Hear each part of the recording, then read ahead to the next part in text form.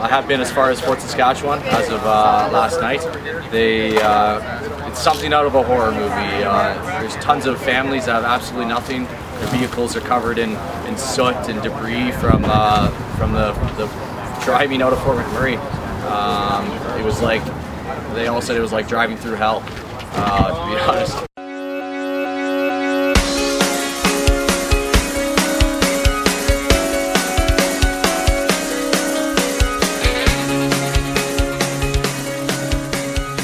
We are collecting donations for the victims of Fort McMurray. It started with a simple pickup truck and a few signs, and it overnight, thanks to Facebook and a few just word of mouth and phone calls, it turned into Olds becoming one of the biggest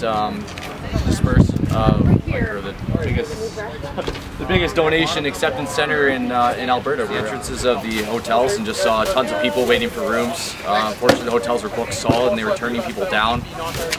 We talked to some of the employee staff and they said they were giving the rooms away for free or at huge discounts, which is amazing. They had signs for where you can get donations and supplies, which again was the Fort Saskatchewan Legion is who was helping out Fort Saskatchewan. And tell me about the things that they need up there and maybe some of the things that they don't want. Sure. Well, right now, I think the biggest need is day-to-day supplies. So, food, clothing, toiletries, those items, they're necessities that we all take for granted right now. So, one of the big things like we ask for is, because water is short supply in some of these evacuation centers, instead of giving us powdered formula, make sure we get a pre-mixed formula, something that they can easily use without having to use water. Some of the things they don't need, appliances, furniture, those items, while they're nice to see them come out, it just doesn't make sense to have those at this time. And in all honesty, it takes away from the space that we can utilize for other more essential items that we're getting. How about clothing? Clothing will always be needed, yes. So we are taking donations for clothing, anywhere from newborn to white parents. Mark's Warehouse has donated 6 boxes of clothing, new, never been used men's and women's apparel. We've also had a lot of donations of gently used clothing off to the side here. Bedding is also in need. So, yeah. What about used stuff, new stuff? Are they taking everything? A lot of people that are talking to me about this kind of stuff don't know what they should bring, if they should go buy stuff, they should pull stuff out of their cupboard. Some of the places that I'm taking my general amount of donations that I've sent so far. When it comes to, say, people who made it out with their trailers and they're staying in either people's property or trailer parks or whatever, we were able to give them any sort of clothing. As far as people in hotels and stuff like that, they don't have as much room to accept so much. We're trying to give them just the necessities of clothing. So brand new underwear in the package, new socks in the package would be great. Things like that.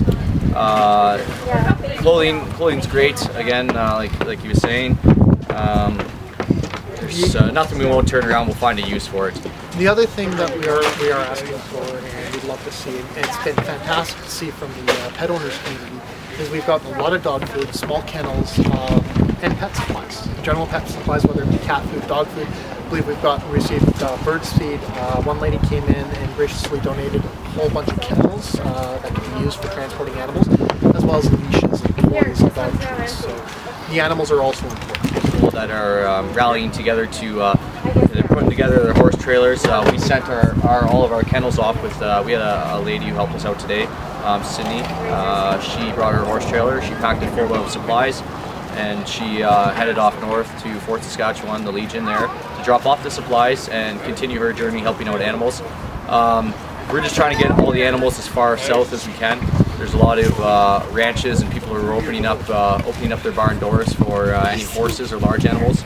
Others are taking small animals in until we find their owners. I'm part of, I do spend quite a bit of my time up in Fort McMurray, 8 months out of the year at work. And I'm part of quite a few pet groups that are up there. A lot of people are missing their pets and looking for them. It's really huge important. It's very important for people to get on social media. Keep your eyes and ears open for anything and everything that has to do with this fire right now.